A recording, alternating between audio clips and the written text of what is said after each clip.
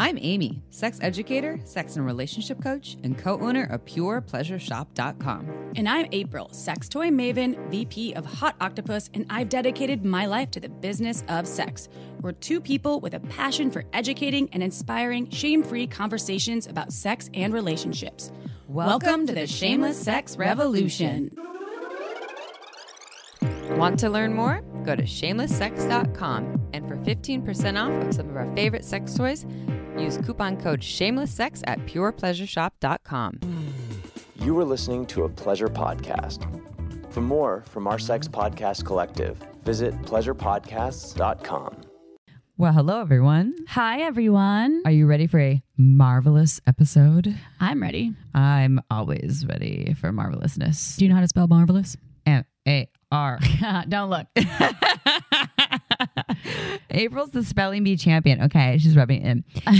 This episode's with Sir Marvelous, who is a male dom, and I believe maybe in lifestyle as well as a profession. But we'll find out more about that because we haven't recorded yet, and we're about to. So. This is true. I like the surprise. And we're going to talk about BDSM and Kink, but there's something called Sensual BDSM, which is a newer topic to us, and all the ins and outs of how to navigate these worlds, whether you want to include it into your sexual play. Maybe you want to work with Sir Marvelous. I don't know.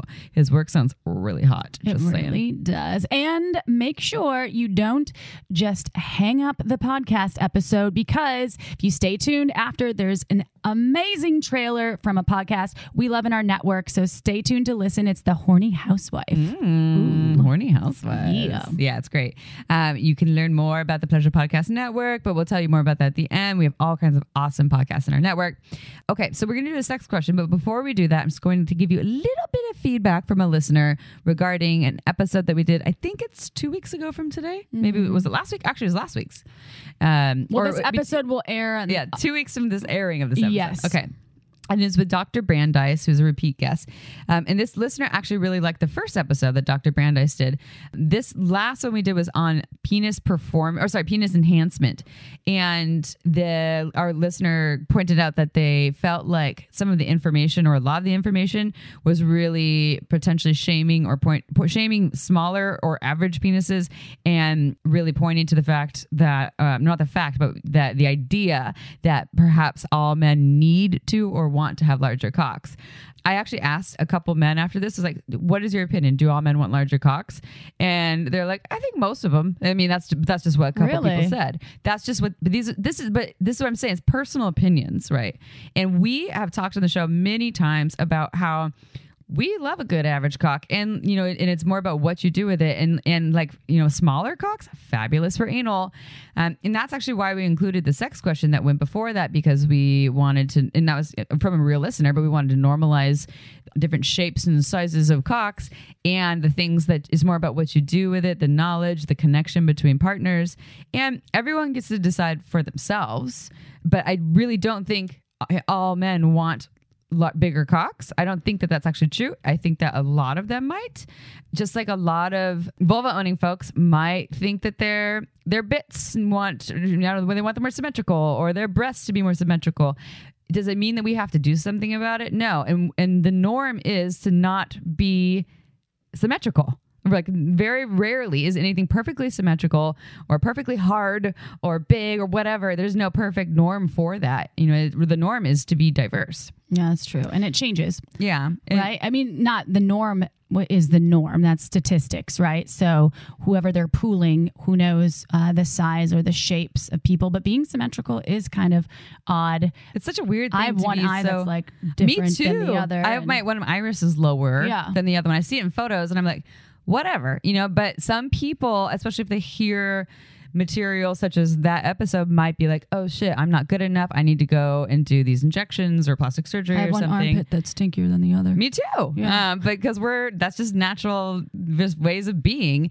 And I get it. I understand it. So if anyone felt shamed by that, like you weren't good enough or now you need to go and change your body, that's not our intention. We're not trying to tell you to do that. We actually love the diversity of the body. What we are doing is trying to highlight the medical technology that's out there. We can't ignore it. We want to highlight what's actually available and happening. So you decide what you want to do, but we're not telling you there's anything wrong with you or that you need to change you. We think you're perfect just the way you are. And that's the thing. Some of our guests, for instance, we interview varieties of people about relationship styles out there. It doesn't mean that we explore all of the things that the interviews give us. Like we have tools that we provide to all of you. Some of them we use, some of them we don't, and it just depends. Some things you do and some things I don't. Exactly. And vice versa. Yes. So tomato, tomato. Tomato. Yeah. So you all decide for yourselves, and if you ever feel like what we're sharing doesn't resonate with you, know that we have other episodes that will. That's why it's Shameless Sex. That's why we include all these speakers from different backgrounds to help you decide what works for you. And that's why it's an endless job that we have. It's infinity and beyond. It's funny. People ask, are you ever going to run out of topics? Like, nope. I remember when we first started, I was like, are we ever going to run out of topics? You're like, oh, hell no. And when I thought about it, I absolutely know now that because we can also dive, for instance, the episode today, we've explored other experts and their processes around BDSM and kink play and all of these. Not there's sensual BDSM now. Yes. There's so many different things and so many different sides and varieties that we can provide everyone. Yeah, and every speaker has a different perspective. And just like we did with Dr. Brandeis, the technology is changing. The understandings are constantly changing. So just so you know, we're going to be 80 years old, sitting on our porch, probably smoking weed at that point, recording podcasts. So we're gonna be with you for a long time. At least I think so. I could smoke weed and record. I don't think I'm. No, it would be like it would be funny then. After. We'll smoke weed after or during. Well, all of it. That's I'm gonna the be most awkward person when I'm high. Me too. I don't know if it's really gonna happen, but we'll be on the mic like. I just think that my bones are gonna need it by then. Be like, all right, we're gonna hit that weeds. Okay. So ready for a sex question? Yes, absolutely. Everyone's like, fuck, we're stuck with them forever. Okay. So this is from a penis owner. So I am a penis owner and I have a moral dilemma concerning the use of sex toys on multiple partners. I have a collection of sex toys that I use to pleasure my partner, and I have had several partners over the last year. I've used some of the same toys on those partners, but I always do a proper cleaning after each use. What is your opinion on using the same toys on different partners over time? Is it okay or a no-go? April has an interesting smile on her face. Well, that happened to me once. What happened? When my partner, actually, it's my current partner, when I first got together with him, he totally busted out a used Wii Vibe. And he's like, it's clean. And I was like, first of all, no, I work for like a sex toy company and I have forever. And I have a plethora of my own products. Second of all, I didn't shame him for busting out the sex toy because I thought it was fucking awesome. And I said, awesome. However, let's get our own, just the energy for me, like whatever, if you think I'm a hippie, I'm a hippie hybrid, but I do believe that sex toys carry the energy. But I have the same wand that I've used throughout my relationships, but it's mine, it's personal. And yes, I've used it with other partners. You're mostly using your body. My body usually, but it's the same wand that I've had over the years. Just something that would be inserted inside of me that didn't belong to me, I wouldn't be comfortable with. However, I've used sex toys that you've used after we've cleaned them, and totally. Same. We swap toys sometimes. We have swapped toys, and other friends too, where I loved a toy and then kind of burnt myself out on it, and I was like, "This is medical grade silicone. I washed it. Do you want to use it?" And my friend's like, "Yeah, sure. Here you go. Have a gift." My sloppy seconds. I think it's just different for everyone. One example that comes to mind too is like mattresses, right? So mattresses, like, so you get into a new relationship and you have your partner has a mattress that they used to have sex with their past partner on. Do we need to get rid of the mattress now because a whole bunch of sex happened on the mattress? But here's the thing. Things are happening on it, but it didn't go in. I mean, there's something, what you're talking about sounds like there's something about how would you have felt if it was just an external toy? Well, no, because still not. My situation, I've been in the pleasure products industry since 2008. We both have. Yeah. And I have so many sex toys. For me, it's a hard no, but I commend them for trying. If people bust them out, I'm like, awesome that you have sex toys. No shame in that, but not on my body right now. No, thank you. Yeah, we can. Especially an insertable one, especially an anal toy or something. Pass. Oh, yeah. Well, so for me, I don't really care. Right. You know, if it's a past sex toy from a past partner, as long as it's clean, it doesn't really matter to me. Like when you and your partner broke up like a few partners ago and you went and grabbed the wedge from his house. You're like, that was a long time ago. It was like way before shameless sex. Yeah. I was like, can I have my wedge You're back? like, I want my wedge back. And then used it with other partners. And so the moral dilemma here is, what I would say is, good for you for having sex toys. We love that. Good for you for wanting to use sex toys. Love that. Also doing proper cleaning. Also love that. Mm-hmm. And I guess if you want to give partners the permission or the opportunity to decide for themselves, are you telling them it's brand new, I swear? Then that's problematic because you're not being honest. Unless I see the box, I'm like, I don't trust it. But if you whip out a sex toy and your partner doesn't ask you like, hey, is this new or did you use this with past partners? I think that's a little bit maybe on them too. I think it's on both people.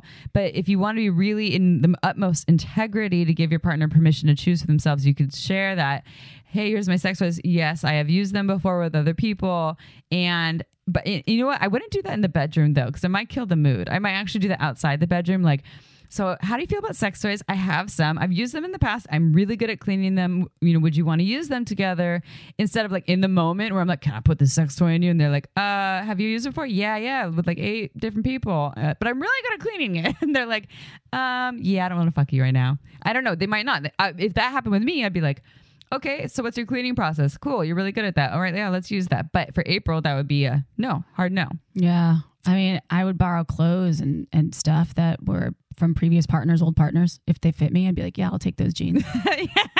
Sex toy, no. Score.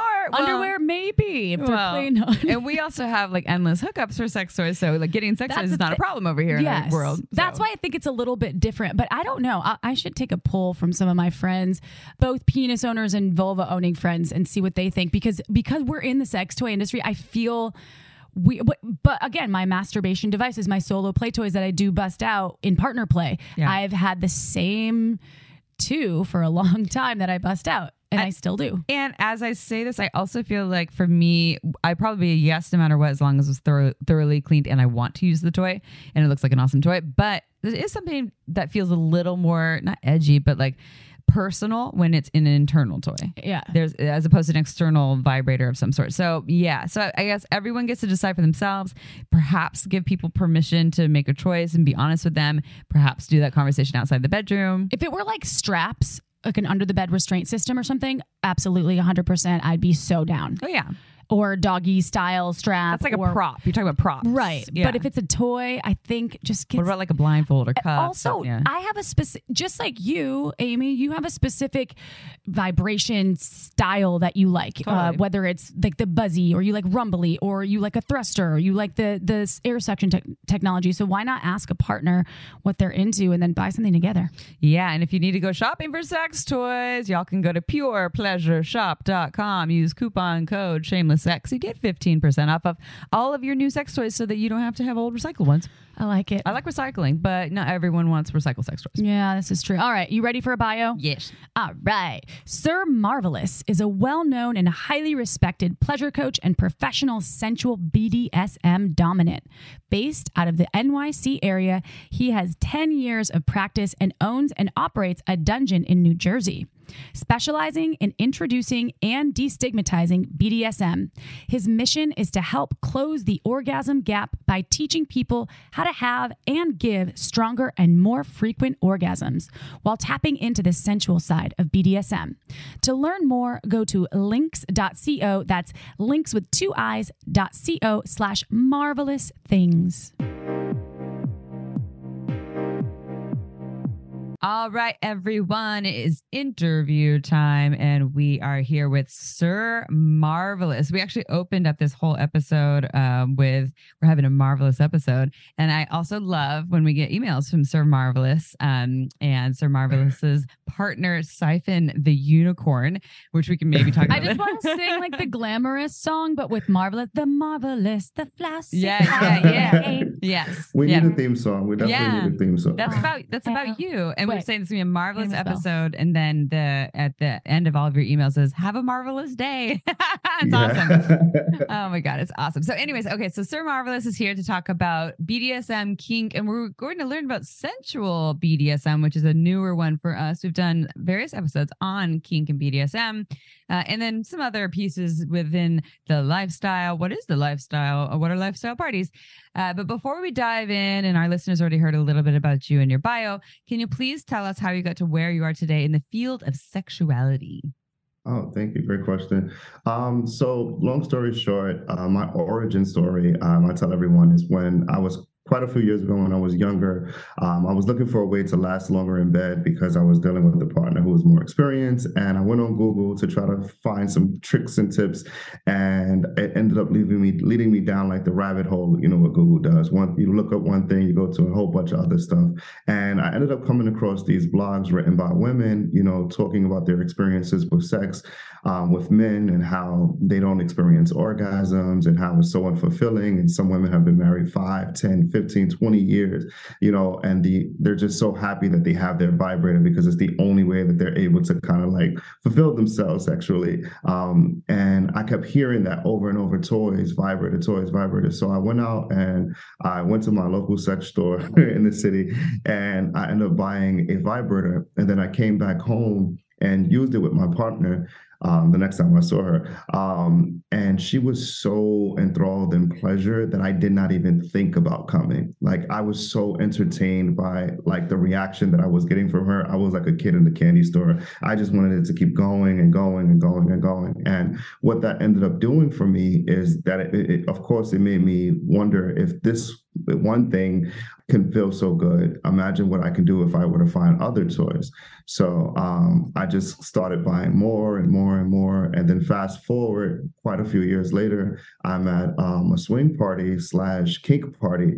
And I was still trying to find my footing in the swingers world, just trying to find my groove, so to speak. And I go inside this room and this man, well-dressed man, had a line of women and couples, lining up to go or to be a demonstrator or to receive a demonstration from him. And I'm like, what is he doing? And I stopped to look, and he's putting on this wonderful show with all these different toys and different kinky instruments that I found out later about. And I was like, I have a lot of those things at home. I don't have everything there, but I can definitely see myself doing that. So I definitely just started looking up everything that had to do with kink and BDSM when he told me that he identifies as a dom and things of that nature. And, after quite a few years of studying it, here I am now. Now you have a PhD in being a dom, which is very sexy. Dildo. A pretty huge dildo and dominating, which is, I do have this question. And this is a thing where we were on video and we had to turn it off so the quality would be better for all of you listening.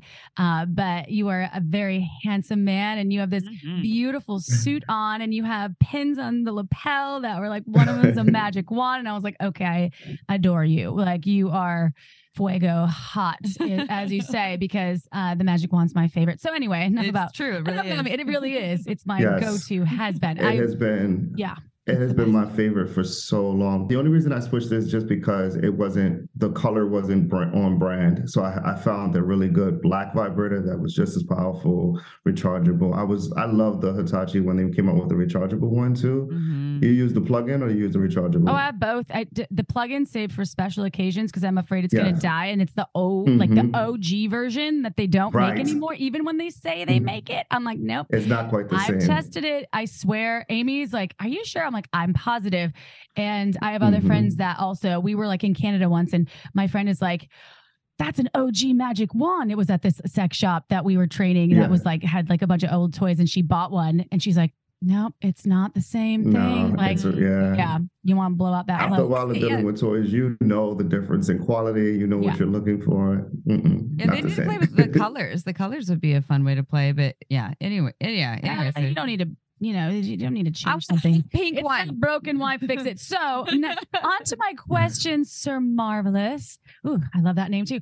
What does it mean to be a male dom? So for me, I identify as a professional dom and a lifestyle dom, but more so leaning towards a professional dom. That means that people come to me to explore different types of BDSM and kink. I own and operate a dungeon in New Jersey where both single women and couples can come to me, and we negotiate a scene and we go through with that scene. And I like to, which we'll talk about later, just show them a more sensual side of BDSM and teaching them how they can use a lot of the things that I like to teach about as foreplay and things like that. So yeah, private sessions, events, classes, courses, things of that nature, all we provide. So a little more professional, but a little bit lifestyle with Siphon the Unicorn. And I just like saying that. Siphon the Unicorn. Okay.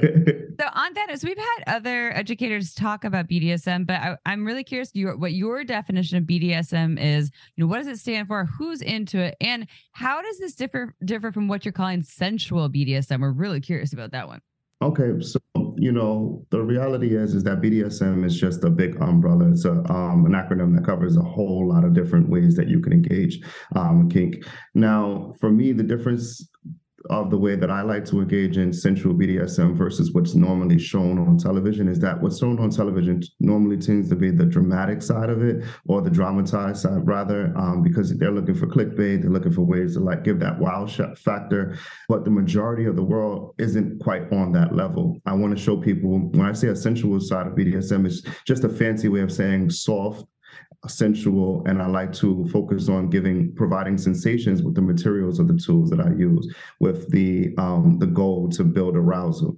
So, for example, BDSM, the B in BDSM stands for bondage. And on the outside looking in, so many people who have never tried any form of bondage are like, oh, I don't want to be chained up and this, that, and the third. And I'm like, well, actually, there are so many different versions of bondage that you can engage in, and you've probably already tried some of them, right? For example, I always tell people you can use something as simple as bed restraints, handcuffs, rope for decorative purposes or for restraining purposes. When you get to my level, I love the idea of using my St. Angel's cross in my dungeon, but I always tell people it could be as simple as taking, your partner's hands, putting them together, pushing them against the wall with your other hand wrapped around their throat. And that could be a form of bondage. I mean, there is so many different ways, that a person can engage in that. Another type of way is actually using your body to hold down their body. Some people love that energy that you feel when you're making love or you're being intimate with that other person, and they're just like collapsing you down, so to speak. And you're just like, oh, I love it. So all of that falls under the umbrella of bondage, if that makes sense. You could also take the necktie too, right? Your necktie. Yes. Oh, yes. I've gotten so creative with so many different ways of engaging in bondage. So yes, the necktie is one of my favorite, because I tend to always have a tie on or near me somewhere. So next up on the list would be the D, which can stand for domination. And I like when I talk about DOMs or domination in general for the first time with people, I like to kind of substitute that word for leader or pleaser during that intimate moment. And the reason I like to do that is because sometimes the word dominant can carry the negative reputation of being someone that just wants to be super aggressive, barking orders, wants to be in charge and ready to spank everybody. And as much fun as spanking can be, you and I both know that it's not necessarily the foundation of what makes a good dominant, right? I look at it as that person who's willing to take that leadership role during that intimate exchange when it comes to creating the vibe, the energy, the ambiance for the room, or just having the plan, or better yet, another word that people might be able to relate to is just stepping into that pleaser role. So if you found yourself being that person when you're engaging with others, where you are constantly looking for ways to up it or to improve it or to make that next exchange more memorable than the last, then by definition, you are stepping into that dominant space. The biggest misconception, again, is that it has to be aggressive. No, not at all. It could be extremely soft-spoken. It could be sensual. It could be slow. It could be as simple as lighting a few candles to set the mood, or putting on a sexy playlist, or doing anything to create an ambiance or an experience that's better than the last time, if that makes sense. Mm-hmm. So I want to know about your sexy playlists, Sir Marvelous. What's on that? Oh, yes. I have quite a few. Can't get off track, though. We're on the S. We're on S, right? So S can stand for sadomasochist, or the submissive side of the slash for dominance. So on I'll go over both. So again, I'm big at chopping at the misconceptions that people have regarding BDSM, especially as they relate to the terms dominant and submissive. So a lot of the times, when people hear, a submissive person or somebody that has submissive desires, rather, they think that person is very submissive in most other elements of their lives. From my experience, it is proven that is the complete opposite of that. It is usually the person that is so sick and tired of taking care of everything and everyone else that the idea of finding someone that you can trust to relinquish some of that control or responsibility over to would be like a dream come true. I mean, imagine finding somebody that, that is like you to work or to be for you, rather. Imagine how much you will be able to get done if you could find somebody that is as reliable as you are, or the person that's going to do what they say what they do, come up with a plan, execute it, stick to it, and you don't have to like micromanage them. That's the idea that someone with submissive desires have. Again, they're so sick and tired of putting everyone else's needs before theirs that the idea of finding someone that, can give them that break would be like a dream come true. And believe it or not, that would, can be very, very pleasurable for them. So again, it's not always, a super submissive person, and although you probably won't even recognize that person. You'll see them in one element of their lives and like, there's no way that you like to be submissive. Like, absolutely, I love it, nothing more. Is this where the meat stick comes in? We were talking about earlier. So because you're someone, you're a dom. Wait, give some context. Yeah. Give some context. Well, because we were listening to you on a past podcast. I think it was with cocktails, and they were asking you. I think it was cocktails, and it was about I forgot what it was, like something like this, the hottest thing ever for you, like something that turns you on the most. And you said you'd like to be used like a meat stick. Is that so? Is this you? Even though you're a dom and all these, you actually can go. So is that you being a sub in that role, or are you still a dom as a meat stick? Yes, no, good question. That's actually a really good question. To give a little bit more context, I'm referring to the way Siphon, my submissive, and I like to engage. So the majority of the time, yes, I do take lead because I put in a lot of work to learn different things to kind of turn her on and to turn it up. But, I do really love the opportunity to be able to turn that side of me off and just let her lead. And one of the things that I love that we engage in a lot is I identify as a rope bunny, which is somebody who can derive pleasure from engaging in different forms of bondage, like I spoke about earlier. It could be as simple as, just a rope bunny? Bunny? Rope bunny. Oh, rope yes. bunny. Little bunny. I was like a bunny. Yes. I was thinking like, okay, got it. Sorry. I just want to make sure I was clear.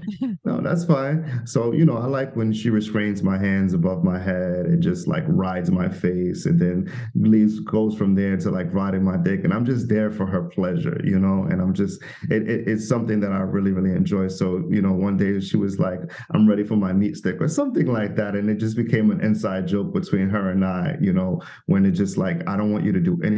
You're just going to be there, and I'm just going to ride you. I'm going to treat you like a dildo. I'm going to treat you like a toy on the wall or whatever. And I'm like, I have no problem with it. I consent. That's hot. Well, and I was thinking, because there's the whole like topping from the bottom thing. Are you still like, so I've experienced this with my partner's a little more dommy, and but if I'm like, in the role of riding the meat stick, riding the old meat stick, he's still making comments like, yeah, you get that cock. So he's still, to me, he's still in a very dominant role. I'm just the one that's like getting, what does Samaya say? Get him a nut in your nut. Yeah. But he's still kind of like in that role. I don't feel like I'm in it necessarily taking a dom role, but like, I don't know. Is that what you're talking about, or is yours? So for me, it's very different. Yeah. Sometimes she'll, I hate to say this because somebody might take it out of context, but sometimes she'll correctly put like a pillow over my face, and we'll play a little bit of like, I'm not able to talk or give feedback, or she'll tell me to shut up or stuff like that. So yeah, no, I'm not allowed to be very engaging. I'm just there to have that hard dick for her to use, to her pleasure. Again, that's not how we always, that's not how we always engage. That's just, from time to time, we might like tapping into that. And then, like, again, it's very, very many more times where it's the opposite around, where she's the one tied up and I'm the one doing and forcing her, and she gets to get her revenge in that way. Wait, to interject though, what you're describing sounds less like a dom and more like what people would think of as the sub role, which we still haven't gotten to M, by the way. So I just another S too. We did the S. Yes, so there's another S. We did the sadism. Well, sadism. Yeah. Oh, I thought we We have two S's. Well, Yeah. oh, No, is it's it plural or BDSM, but something? What's they're happening? it stands for two different things. Yeah. So I just So like how yeah, you're flipping the script because you're not necessarily saying I'm a dom. I always have to be the one no. dominating. You are also in this role where it's like you like being handled. I love it. Yes. So I just Yes. wanted to I mean, point who that out doesn't because love a that's break, right? yeah, Who well, doesn't love a break? word. Yes. So I just wanted to say thank you for that. Control because, freaks, though, yes. like can't get Yeah. out of the role. But yeah, totally. Yeah. So, definitely, I have no problem saying that I'm willing to switch when it comes to Siphon. She knows the way that I like to be engaged. And that's another thing that makes all the difference, right? So maybe the majority of the time that a person, engages with others, they are on the dominant side or the submissive side, but it depends on the energy of the person they're engaging with, right? Knowing that that person knows how to, properly love on them, so to speak. So I hope that makes sense. Yeah, makes sense. All right, so let's move on to the other S part, right? The S. So the number two. sadomasochist. Yeah. So the sadomasochist is another thing that the S can stand for. And being a sadomasochist or a sadist in general, a sadistic person. I hate that word because it's so close to like satanic or whatever, but it is what we have for now. We'll find something better, I guess, one day. But, someone who's a sadist is someone who can derive pleasure in the idea of delivering pleasurable types of play to the other person. On television, they show the more dramatic stuff, people getting kicked in the balls and this, that, and that. I'm like, that's not for everybody. In fact, that's for a very small percentage of the world. And that's not to kink shame. That's just the reality of the matter, right? But, when you're talking about the majority of people, what kind of pleasurable pain they like, think about it like this. If you've ever been having sex with your partner and they're like hitting it from behind and they just slap your booty really quickly in a nice way, doing it correctly, it can really add a lot of pleasure to that experience, right? Like the example I used earlier with that hand around your throat while somebody's making love to you, that could, by definition, that could be painful, but because of the context in which it's happening, right, it can be something that adds so much, intensity to that experience. Think about people, digging their claws into the other person's skin, so to speak. While like the scratching of the skin while they're making love, or the pulling hair. These are all, by definition, painful things. If I walked up to you in the middle of the day and just pulled your hair, you would slap the shit out of me, if not worse. But I'd kick you in the balls. I'd be like, bro, you deserve that. Absolutely, I would. But because when we're talking about engaging with a trusted partner, somebody that is, again, knowing not just how to pull your hair or how to choke you, but how to do it correctly and at the right time, that could make all the difference between, something that could be painful and something that could be like the cherry on top that pushes you over to orgasm. So, when you're talking about being a sadist, is understanding that there are many different forms of pleasurable pain. The most common one that we use in BDSM is spankings, or what we call impact play. And impact play is most commonly recognized as like spankings or paddling, flogging, and things like that. And again, one of the biggest misconceptions that people have about it is that they think it has to be painful or intense in order for it to be good, when the reality is it has nothing to do with any of those things. What we're really trying to do is, again, provide sensations to the skin with the different materials of the tools, such as the suede, the leather, sometimes even the metal floggers and things like that. They can feel really good as sensations across the skin. And then when you're talking about the actual impact, we're talking about, increasing blood flow, because blood flow is the key to arousal, one of the keys to arousal. When a man's penis gets hard, what's happening? Blood going to his what? To his dick. His dick. Right. Yes. Yeah. And it's the same thing for a woman. When a woman gets really aroused or really turned on, it's blood flow. It's going to her erogenous areas, making her nipples more sensitive, her pussy more engorged, especially after she experiences an orgasm. It's like, oh, it's just such a fat pussy and juicy and ready for everything at that point, and another reason that blood flow is so important is because that's the way our body carries messages, right? Those endorphins and those different hormones that are released from the brain when you experience, moments of arousal, joy, excitement, even, being surprised, that adrenaline, that all of these things, they create the perfect chemical compound for pleasure. So we want to try to encourage that blood flow by, moving the body physically as much as we can. Sometimes, I'll just, even if I'm not doing impact play, if I'm just, fucking siphon, I'll just shaking her around, moving her around. And that is a thrill. We like, we were kids. You like the swings, you like roller coasters, we like being held, we like being picked up. All of these things give us good feelings because it's science behind it, So I do love a little bit of movement. Yeah, I love movement and I love a roller coaster. Some people are like cringing though. They're like, a roller coaster. Oh God. I was thinking the term was a spinner. We got a spinner. A spinner. You spinning someone around a spinner. Oh yeah. See, I'm one of those spinners. Like I'll go in a chair, like one of the chairs I can rotate, and I'll make myself sick. Spinning on the dick. No, I know, but I'm saying like I could do that, but not on the dick because it will usually pop out with the way my vagina is. Get dizzy from spinning a lot? No, I do not. I love it. We should go on the teacups at the boardwalk. Okay. Anyway, masochism. Okay, masochism. Let's talk about that. So masochism is just the other side of the coin for the sadist. So the sadist is the person delivering the pleasurable pain. The masochist is the person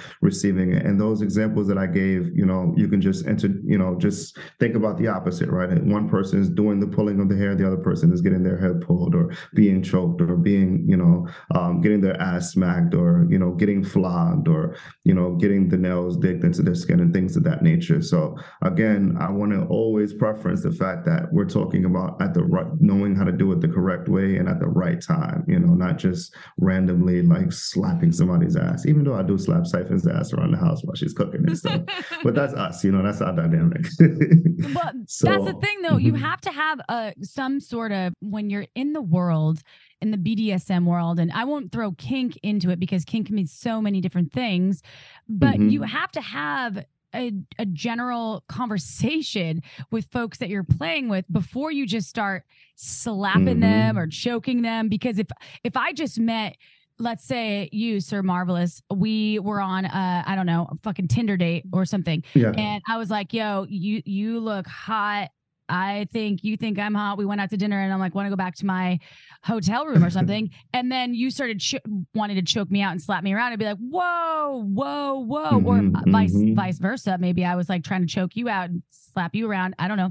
So that there is some sort of negotiation that has to go into this prior. I'm so happy you said that. Right. Okay, good. My God. So let's go into that first. So, one of the things that I absolutely love, and I think that everybody can learn from when we're talking about BDSM and kink, believe it or not, I think the difference between kink and someone who's just naturally freaky, which we call, if you're non-kink, right? I think the difference is the fact that freaky people want to engage in pleasurable things, right? They love, they're open-minded, they're experimentalists, they love the idea of trying something that's going to get them off. Nothing wrong with that. But when you're talking about kink, I think that those people, from my experience, are people who are also freaky, but want to learn and understand what they are doing and why they're doing it. You know what I mean? So that's when you're starting to get, you're starting to turn and tap into the sapiosexuals in a lot of us, the nerd side of us, with the part that's eager to learn, like, why do I like being choked? Why do I like getting my ass spanked? You know what I mean? Why do I like being called a dirty little green fly? Like, you know what I mean? Like, what do I enjoy about these things? You know what I mean? But a dirty little green spot, what you're saying? Is that what you're saying? It's a new one for me. I love that. That was good. So, there's so when we're talking about BDSM, and back to what you were saying about negotiating, there's something that we always encourage, not just encourage, but we try to always do before engaging with a person. You want to talk about the things that not only are you interested in, but you want to get permission to do those things. So, like, for example, if a person were to try to book a session with me, they're not going to just come to my dungeon right away. I'm not going to just give them, the address to my dungeon. What we're going to do is we're going to do a consultation, which is us getting to know one another, us getting to get a little bit of background on one another. And I want to know about their interests and things of that nature, and maybe vice versa, right? So that's the first initial conversation that we're going to do. And then when we choose to meet at the dungeon, when we get there, we're going to do a very thorough negotiation of all the things that we spoke about during our consultation, but all the things that I may have at my dungeon. I want to show you my tools, how I intend to use them, answer any questions you may have, and of course, get your consent before we begin. And what that does, especially for women is it puts their mind at ease. You know, as much as women love spontaneity, they like to understand there's a plan, that there's going to be safety involved, you know, that they're dealing with somebody that cares about their well-being, their pleasure, and is knowledgeable of, and not just ready to like stick themselves or things inside of people. You know what I mean? So it's super important that you go over, you know, what your plan is with a person. And what you do during that experience is you're learning a lot from them. You know, one of the first questions I always ask people before we even begin the negotiation is this one, and it always gets them stumped. What is one thing that you would say you've learned about yourself that you really enjoy during intimacy? Now, you know, I'm sure if I ask you ladies that, you could pop off answers right away. You guys have a sex positive podcast, and I love the fact that you're having these conversations, but so many women aren't. So, and I don't mean to put it on women, I'm talking about women and men, but so many women haven't been asked that question before. What do you enjoy? When's the last time a man, right before, like you mentioned that example, before ready to engage, stops and says, what do you enjoy? It's easier to say what you don't want, right? Where you're like, I don't want this, I don't want that, but it's hard. It's at least in my experience, it's harder to describe what you want because there's a level of, well, what does that mean? Or do I know? I don't know. And that's interesting that you say that. And I love that you say that. So thank you, because it's important. Yeah. And what ends up happening is this is another part that makes me chuckle a little bit. And I mean that in the best way possible. You know, they start, you know, rambling off things that they like to do to others. And I'm like, see, you're still stuck in that headspace of like, I want to play. I love doing this and I love doing that. I love giving massages. I love, you know, giving pleasure in many different examples and stuff like that. So, and I'm like, you know, but that doesn't tell me what you like done to you. How do you like to be handled, so to speak? So getting them to think about that is the first powerful start. Sometimes that alone is enough to like really get the ball rolling, so to speak. How do you like to be handled? I like that. And then just so lastly before we move on, and then just a question about the, you know, boundary setting, because I know that that's really important when it comes to, we're talking about consent negotiation. Yes. So what are your tips for that? And especially what if you're talking with someone who is new to setting boundaries, they're not offering them up, you know, that like April, you said people like to share what they don't like, which is actually helpful for boundary setting. Like, this doesn't work for me. But, you know, so we want to hear both. Like, what do you really like? What do you not like? But so how can you inspire a boundary setting conversation? What does that look like?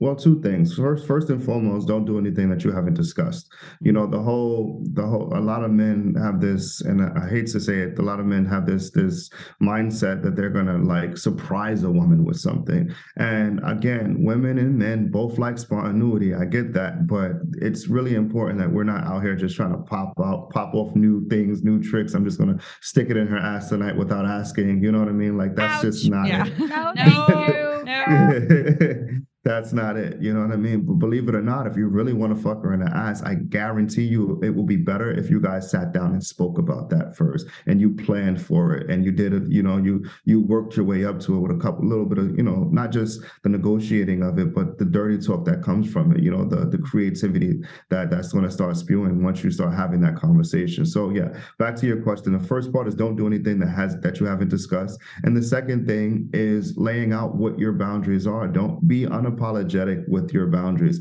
If it's something that you're not interested in trying or doing, or at least not yet or ever, be unapologetic about that. Don't ever feel guilty. I always tell people, you know, if you're communicating, you know, as kind and genuine as you possibly can, and a person is not receptive or willing or supportive of that, that's not the person you want to be with anyway.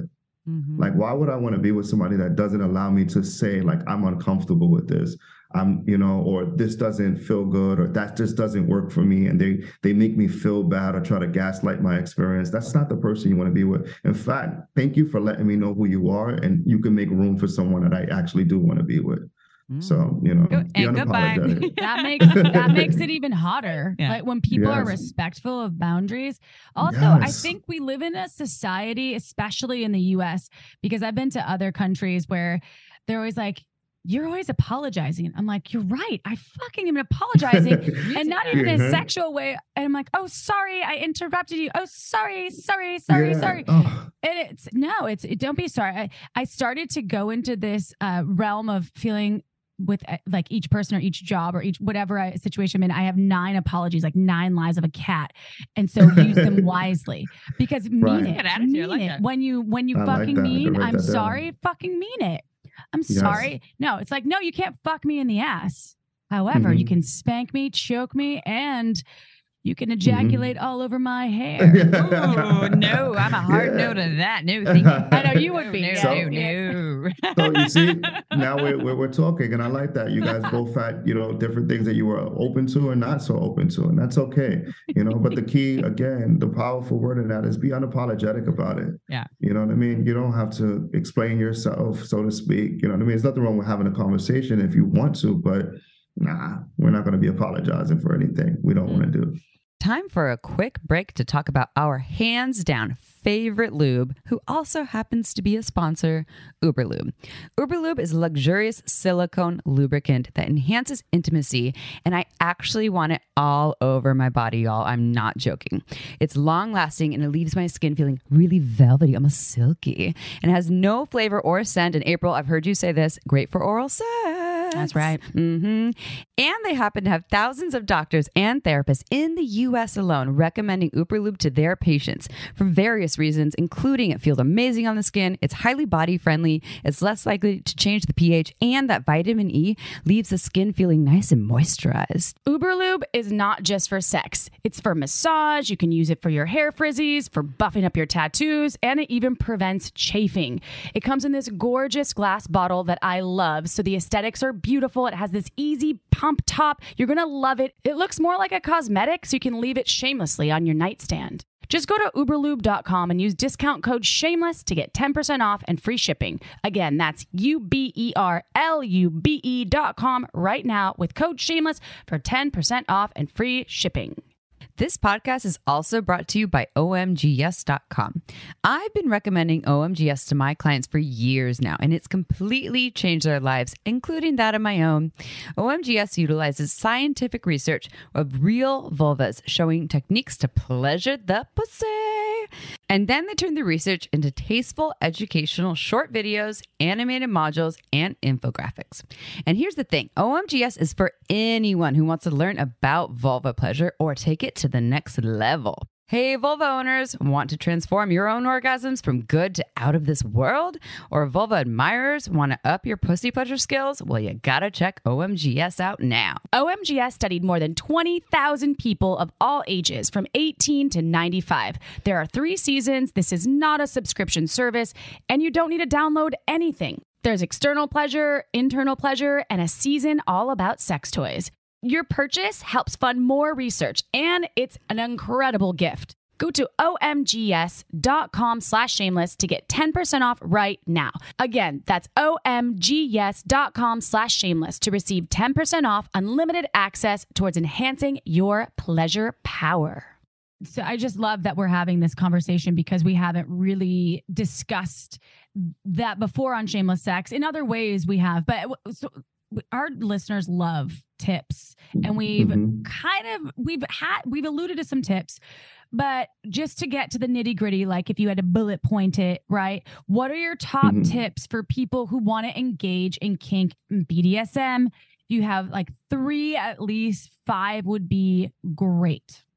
Well, first and foremost, I would say it's super important to invest in your pleasure. And what do I mean by that? When it comes to like, for example, spending your time is one of the commodities that is the most valuable, because we can't get that one back, right? We can make more money, but we can't get our time back. So, listening to podcasts like this is super duper powerful, and other sex positive podcasts or other shows and things like that. Be open-minded to what you are willing to watch and pay attention to, so that you can learn, because exposure is the first thing. You want to see things that may match your style, because again, what they show on television or in the movies isn't necessarily supernatural. How many times have we watched movies and we're like, that's not what sex looks like when I have it. You know what I mean? It looks like that on screen because that's what they want. They want to show you the dramatized version of everything. So be deliberate in what you are, absorbing both, visually and what you're listening to. So listening to the right things, reading the right books. For example, one of my favorite books that I love to read is called The Loving Dominant. And you can look at other I've heard of it. Yeah, we used to sell it Pure Pleasure back in the day. I've heard really good things about it. I never read it, but I heard really good things about it. Yeah. The Loving Dominant. Okay. I've read Kenneth's playbooks. Someone you guys have had. I've actually met Kenneth in person, and I had no idea he was a superhero. I was so mad. The next time I met him, I was like, "Why didn't you tell me you were a sex guy?" He was so amazing. Humble. He was so. I met him. Sorry for getting off track. I met him at an event one time, and he was just cool, just cool, calm. Like I had no idea. Like I'm over here trying to give him, some insight or whatever, and I'm like, oh man, I felt so embarrassed when I found out who he was later on. But he never stopped me and was like, hey, I'm like a certified sex guy out here, right? But anyway, reading books like Kenneth Play's book is an opportunity to learn something, understanding that even in that scenario, pay for that knowledge. Joining certain people's Patreon, a lot of these sex positive podcasts and shows and things like that, they have tiers of Patreons and other things that you might want to go be a part of. Don't be afraid to spend a little bit of money. The second thing I would say is, if you've never engaged with toys with your partner, I would say start with a vibrator. It's very, you guys talk about the Hitachi wand all the time. I know that that's a pretty big wand to some people. I mean, pretty big vibrator to some people, but in my opinion, it's a really good vibrator. I encourage people to try, using that during penetrative sex with their partner and watch how much things will change for you guys as far as the pleasure that she's going to be able to receive from that. And that's when you need the blanket that helps with the ejaculation. Oh yeah, the fascinator. Yeah. FYI. Yes, you definitely gonna need them sheets because things are gonna get a little wet. In a good way. The sheets. And when I say investing, right, I'm heavy on that word because the good stuff does cost money. If you want a good quality toy, don't be afraid to spend. I mean, this is going to go on your body. It might even go in your body. Let's make sure that we're using the right stuff and good quality things that are going to last long, that are not going to clock out on us after a while. Being open to that is super important. Another thing that I would highly, highly recommend is starting with light bondage or sensory deprivation, either or. So light bondage could be, just literally wrapping rope around the person's hand. Don't be so caught up on how to do it so that it looks the best. Believe it or not, just starting with being super sensual and soft with it, just slowly wrapping it around your partner's hands at the same time and just like putting their hands above their head can be all you need to open up your mind to what bondage can provide for you guys, right? And then when it comes to sensory deprivation, the most common way is blindfolds, right? Everybody's heard of that or seen that in some variation or another. That is a true way to heighten a person's experience. It works for the majority of people. So I would highly recommend, just starting with a simple blindfold, maybe combine that with that rope, idea that I just said and that vibrator idea. We got a scene going. Yeah, so, it's a whole scene. Well, it's a lot safer to play if you're doing sensory deprivation to play with a blindfold versus like, let's say choking, there's, we're trying to, we're playing with different, and I mean, in that choking, I guess, that's sensory deprivation still, right? That's the same. Yeah, yes, absolutely. It definitely falls under that umbrella. Okay. You could put on some noise canceling headphones. Yeah. Or what have you heard? Jaylene Bennis and Eve Minax, who do the bondage experience where you have the headphones so you can't hear anything and there's this beautiful music going on and a blindfold and you're bound to the table and they're using all. But you do a whole consent talk before the full negotiation, and nothing weird's going to happen to you that you didn't already negotiate, and you get safe words and safe movements so that they're paying attention to it, and it's powerful when you take away one of the senses, and there's a safety component there. I think that's really, really important. So yeah, I love all of these tips. I think that they're all really, really helpful and hot. And I love how you also talked about the conversation about these things, about safety, negotiation, can be hot in itself and doesn't have to be this very dry, like, oh God, more boundaries. Mhm. Do you have a laser pointer? Yeah. I made you a Exhibit point. A. Do not come in my hair. I might kill Yes. you. She just Yes. watched it. She's very I just sensitive. watched it. Yeah. I I watched just it. said that for you, by the way, because I knew you would hate it. It's a lot of hair. Okay. Anyways, okay, I have a question though, because I know that it's in your bio too, I believe, or your longer bio at least, the orgasm gap, which we have actually been discussing in our own world over here. And we're really curious about the orgasm gap and your work around it, and then how it applies to BDSM or shows up in BDSM. Okay. So again, this is where being sensual really starts to play a part and my style, because I tried to show people that when you're being soft and sensual during these kinky experiences, it's like foreplay. It really builds arousal. It really builds that intensity before that penetrative part of the sex. If you guys choose to take part in that, actually starts to happen. When it comes to the orgasm gap, it's the fact that, the majority of women, when engaging with men in heterosexual sex, don't experience orgasms during penetrative sex. It's just a fact. It's been said over and over. The statistics, have proven it. You can ask 10 women, and I'm just saying that for anybody that's listening that is unfamiliar with it. You can do your own research right now. Just ask, the next 5 women that you're comfortable asking, like on a scale of 1 to 10, when you engage with men and you have sex, how often do you actually experience an orgasm? The And be numbers will truthful. Be truthful. and be truthful. Yes. Create that safe space to be able to really say. And you don't have to go far. Don't believe what they write on the internet. Ask five people and they'll tell you it's not often. It is not often. And it's not because women are broken. It's not because men, don't have the right tools, because we always think it's about having the biggest, hardest dick in order to please a woman. And that's not the case. It takes more warming a woman up. It's just the reality of it. And I'm not saying that to shame women or make them feel more complicated or difficult or anything like that. It's just the reality of the matter is that women take a little bit longer of time to actually get to the point where they're fully aroused and ready for orgasm. However, with that being said, once that work is put in, it is really hard to turn off that fire.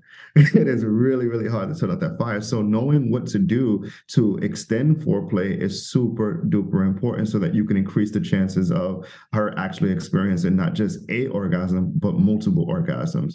So the way that my work relates to the orgasm gap is that I'm showing people different ideas. I'm showing people examples of temperature play. This is something that you can do during massaging your partner. I highly, highly recommend, starting with a massage before engaging in any form of kink or even sex.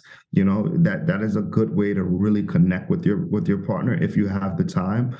I also speak about prioritizing your pleasure by prioritizing your time to experience that.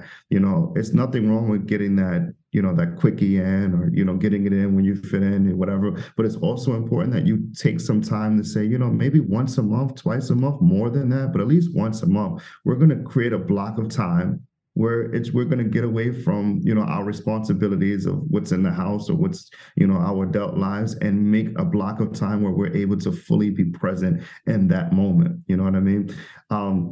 In addition to that, I'm giving examples of sensory play or like she mentioned, sensory deprivation. This is an example that can be used as foreplay. Just all of these things are happening before anything is even thinking about entering her body. I think that this is something that we need to be focusing more on, understanding how to use a little bit more dirty talk, using toys before actually penetrating a person. You can use that same wand on her nipples. Get some massage oil, throw it in the microwave for 10 seconds and make it warm. And now you can pour that hot oil on her lower back and just rub that in while you're complimenting her and kissing her and learning how to set the mood, by creating a sexy ambiance, light some candles or, go get a red light or some red light bulbs. It's really cheap to set an ambiance that nowadays, most people have LED lights in their homes already. or get access that to playlist them. rolling. You get that Get that playlist. on. Also, that's such a powerful thing. Creating a playlist with your partner. That's dope. That's a great experience. You guys sit down. I recommend and you just Frank throw a bunch of Ocean, songs. Channel Orange. Ooh, Yes. that's one of my Yes. favorites. And really, taking the time to plan this out, because, anticipation is a form of foreplay, and understanding that foreplay doesn't start in the bedroom. It starts, whenever you want to start it, and you guys can be separate from one another. I can know I'm going to see you in a week, and we can start the foreplay now through texts and calls, and everything doesn't have to be super sexy and raunchy to be foreplay. It could be, I miss you. I can't wait to see you. I can't wait to finally be in your presence. This is creating anticipation. Women need that extra mental stimulation. Again, it's not to make women seem like they're more difficult, because if I were to tell you to cook a chicken or turkey, you already have in your mind that I need at least, X amount of minutes for that to fully be cooked. We need to just respect it. It is what it is. Women take on an average, from the last time I checked, anywhere between 20 to 45 minutes to be fully aroused, to be ready for that. And it doesn't mean you have to be doing that all at one time. Start in the morning. Start in the morning by sending her a beautiful text, letting her know that she's desired, she's beautiful, that you're thinking of her. This is foreplay. So by the time you finally get home from work, or you finally link up with her, you've put that 45 minutes in throughout the day. And now you can touch her a bit. Again, you don't want to rush. Why even rush when you get to that point? Still, take your time and be intentional with how you're touching her and how you're making her beg for your cock or your dick at that moment. And I guarantee you that experience is going to be different than, anything else you've tried. That's the thing. The orgasm. So closing the orgasm gap, if I heard you right, is very simple. It's, yes, hey, give a fuck and try to understand your partner, especially if you're a penis owner and you're with a vulva owner. Care about the other person's pleasure, communicate with them. And also, I love that. I mean, Siphon is one lucky unicorn to have you just checking in and I think that is true. Getting the juices flowing with things other than genital touch, or we're going to go straight on to fucking, or it's like, there's all sorts of ways to be sensual and to care about your partner's needs and to close the gap that is the pleasure gap that has been in existence for a long time. And I do think that all of these tools that you just gave, that they're perfect for doing just that. Just fucking learn about your partner and their pleasure and talk about it. So anyway, that's not my question, because it wasn't a question. I was reaffirming what you were saying. Yes. So thank you. No, I get it. And to add to that, the pleasure gap it's almost non-existent in same-sex experiences when women are engaging with other women. That's just food for thought, like right there. 5% or something. Yeah, it is. It's like 5%. I just read this stat the other day. Yeah, that's tricky. And those times when they're engaging, they're not so focused on the penetration. We just need to not be so focused on the penetration. It's not the end all be all for sex. In fact, I'm part of the mindset or the belief that sex can occur without penetration in that way. It doesn't have to be the home run or the end goal for everything, and then you'll see how you can get more creative. Well, speaking of creativity, can we talk about lifestyle events? And that is something that we've talked about on the show before, but let's go into what lifestyle events are, and also where they happen. I know they can happen anywhere, so I feel like that's general. However, what can people find? Where can people find them, and like what will they find when they get to a lifestyle event? Let's just cover all of the bases. Okay, so I wish that I can give you a simple answer, but it's a combination of both being simple, but also being a little complex. If that's not an oxymoron, I don't know what is.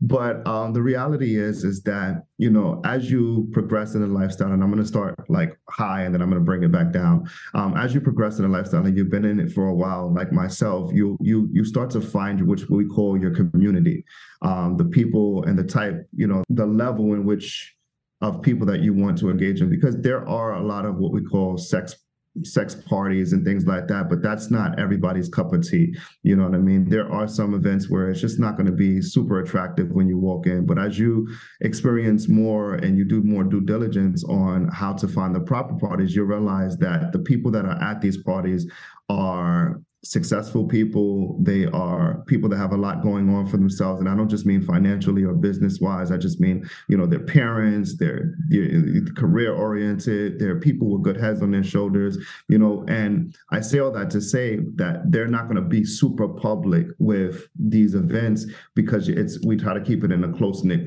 like a community, so to speak. And I say that to be kind of encouraging because a lot of the times people are afraid of sex positive events, and because they just assume that it's going to be like consent violations, messiness, chaos all over the place. When the reality is, like I mentioned, you go to the right event, you can find people that are beautiful, that are intelligent, that are career oriented, that are consent, that are excellent communicators, and just want to explore pleasures in ways that is not necessarily shown on television. So to answer your question, a lifestyle event is just an event where you can go where there's going to be very big on sex positivity. You don't have to have sex at these events, but it's an option, right? A lot of the times they're going to provide beds, they're going to provide room, they're going to provide furniture so that you can engage in not just kink or BDSM. Sheets. Do they give you the rubber sheets? Yes. There's a lot of places. Let me give you my best, to give you a little bit of encouraging story, because I know I started off kind of grim talking about the lifestyle, but one of my favorite stories is that I am a part of this community that Mistress Molly, a good friend of mine's, actually created, where she rented out an entire castle. And inside of this castle were, all of these people that were part of our community. And we stayed there for 3 days. And, it was catered food. She had a professional chef on the grounds. She had activities planned. She had movie time. They had a bowling alley. They had literally every form of entertainment that you could think of, pools, hot tubs, all of these different things. But also, you might walk around while having your drink in your hand and see somebody getting their pussy ate on the couch, or maybe somebody else fucking on the side, or somebody doing something in a room with their doors open. Again, it's not like you're walking into a big orgy. These are just beautiful places, curated by with a lot of attention to detail, where sex may occur. Those are the best experiences as far as my experience is concerned, when it comes to going to an event. Now, there are BDSM events where there is no sex involved at all, where only BDSM activities take place, but there's no actual, sex going on in these places. That's cool too. In my experience, I love when it's a combination of both. Swingers, where sex is can take place at these events, but also where it's also kink or BDSM. And the reason I like that is because it gives you a little bit more to do, as far as like conversation starting. So if you see somebody getting tied up in rope in a corner and you're new to the party, you can always, you have no problem saying, hey, like, how long you been doing that? Or like, you might talk to the person about their interest with that thing, versus it only being, a sexual event or a sex event where, like, if you're seeing somebody, fucking on the side, as much as you may be intrigued by it, you may not necessarily want to talk to the person next to you about that. But if I'm showing, fire play and how amazing it looks in another corner, you're going to talk to somebody next to you about that. You're going to, if we're talking about sensory deprivation or suspension or spankings or anything like that, and it's looking cool and sexy, it almost evokes that curiosity out of you, that you want to have that conversation with the nearest person. Like, wow, what's that called? Who is that? And it really, starts that. It really starts the communication on it speeds it up, so to speak. So I'm sorry if I was rambling. I just try to get try to give as many practical examples, because I'll be like, who was that? Sir Marvelous over there, fucking so yes. Hot on that. On that rubber sheet. No, I'm just kidding. Well, so we want to learn more about you and the work that you do, but real quick, I don't know if you say this, so like if someone wants to find, because I know people have asked, how do I find these parties or these groups? Do you just Google it or Yahoo it? No, so that's where the complexity comes into part at. So I do perform at a lot of events. I am part of a community of parties and event planners that we do things. And I think that following people like myself, following other people that go on shows, another good show of mine that I like to watch, another podcast is like Horrible Decisions. Mm-hmm. They speak about events and things of that nature. I know that you guys share a lot of information on different people. Kenneth Play, like I mentioned, I ran into him at a party. I'm not sure if I don't remember if he spoke about parties on your podcast before, but I don't know. Hacienda, right? Isn't that like one of his things? Hacienda, yes. Mm-hmm. Yeah. So again, and that's an amazing place. I don't know if he's ever spoken about like the layout of that place. It's amazing. They got a hot tub there. They have like, this super long, like fireplace looking setting thing. We gotta go to New York. Beautiful. Oh my God. Super beautiful. Oh my God. And again, these are places that you can go where you don't have to engage in sex. You can just sit, in front of the fireplace, have your drink, or you smoke a little bit of weed or whatever you want to engage in, and just watch other people and converse. And maybe you might get pussy ate. I don't know. Maybe you don't want to, nice. But at the end of the day, you're not going to feel forced to. You're not going to feel like you have to. You're not going to feel pressure. And that's just one example of many places. So I would say following people like me, and following, checking out the parties. Somebody like Kenneth Play, he's always at like Hacienda or a couple other different places. Sexual Sensuals is another person that I would love to share with you guys. Yes, we love her. So she just threw an amazing event. She actually does it once a year. It's called the art exhibit. I performed there with Siphon the Unicorn and quite a few other performers. Wasn't it in Atlanta? Yeah, the last one was in Atlanta. This one was in Houston. Oh, the last one that just passed is in Houston. Okay, got it. And and she's created these events so that she can show people that there are that this can be done in a beautiful way. It's not what people think. It's not what they show on television when you just walk in here. Everybody's just fucking everywhere. I mean, it can be. It could get to that point, but it's not usually the norm. You know what I mean? A lot of the times you have very different people on different levels doing different things. You know what I mean? So following sex positive educators and pleasure coaches and things of that nature, you'll start to see more and more that they are part of communities that you can find more about. But again, the reason why it makes it so complex is because the better community is the part that, like, I would think you women, if you were interested in joining an event, or not joining, but participating in an event, even if it's just to watch, I would suspect that you guys didn't want to be with just, a room full of weirdos, for lack of a better way to put that, where guys are just, making you feel uncomfortable, the women making you feel uncomfortable. You would want to go there where people have been vetted. That happens to me most Saturdays, so no, I'm good. I'm good on that. Exactly. Well, I felt more comfortable at some of the sex parties I've gone to. Like, there's a Bay Area community, the Bonobo Network here, and dancing naked in daylight in front of 200 people felt more comfortable there than at a nightclub wherever fully clothed. I'm so happy you said that. My God. The orientation that they do. So there's a whole orientation talk about consent, respect, boundaries, etc. And you have to go through this whole process, and you are kind of vetted, meaning like it's referral based, but it's not like, are you cool enough or hot enough? It's not that. No, it's not that. Submit your Instagram profile. Show me your, I want to see all of your hottest Instagram AI photos, because AI is they so just want to make sure that you understand respect, consent, safety, the basic rights that a person should have and give to another person. They want to make sure that you're clear about that. And I'm so happy you said that example, that you felt more confident at a sex positive event than you do at most nightclubs. Yeah. The community if you're at a party and some guy decides to act out, I guarantee you that guy will get kicked out faster than any other place that I've seen. I have seen less. I can't even really count that I've seen a bad experience at a party. And I'm not saying that to just make it seem like it's heaven on earth, because it's not. It's not always the case. But I guarantee you, I've been so much more comfortable at those events than I've been at, certain nightclubs and stuff like that. Okay, so that's the thing. So if people want to find you, work with you, I was almost going to say for you, but work with you. Can you tell folks how to find you and reach out to you for all of your all of the things that you provide? Also, anything that's coming up for you that you want to share would be great too. Yeah, so I am definitely working on a huge course right now, which is going to be like laying out everything that it is that I do. It's going to be provided for anybody who's interested in learning more about kink and pleasure and things of that nature. You can find my work and other interviews that I've done, performances that are coming up by following my Instagram pages. I have two, and the reason I have two is because Instagram tends to delete us a lot. You know, they hate on the sex positive people, whatever. But my Instagram pages, one is Sir Marvelous Kinks. So it's just spelled Sir Marvelous with kinks at the end. Kinks is spelled Kinks. And my second page is Sir Marvelous. It's just written just like that. And you could click the link in either one of those bios and it'll lead you to all of my other work.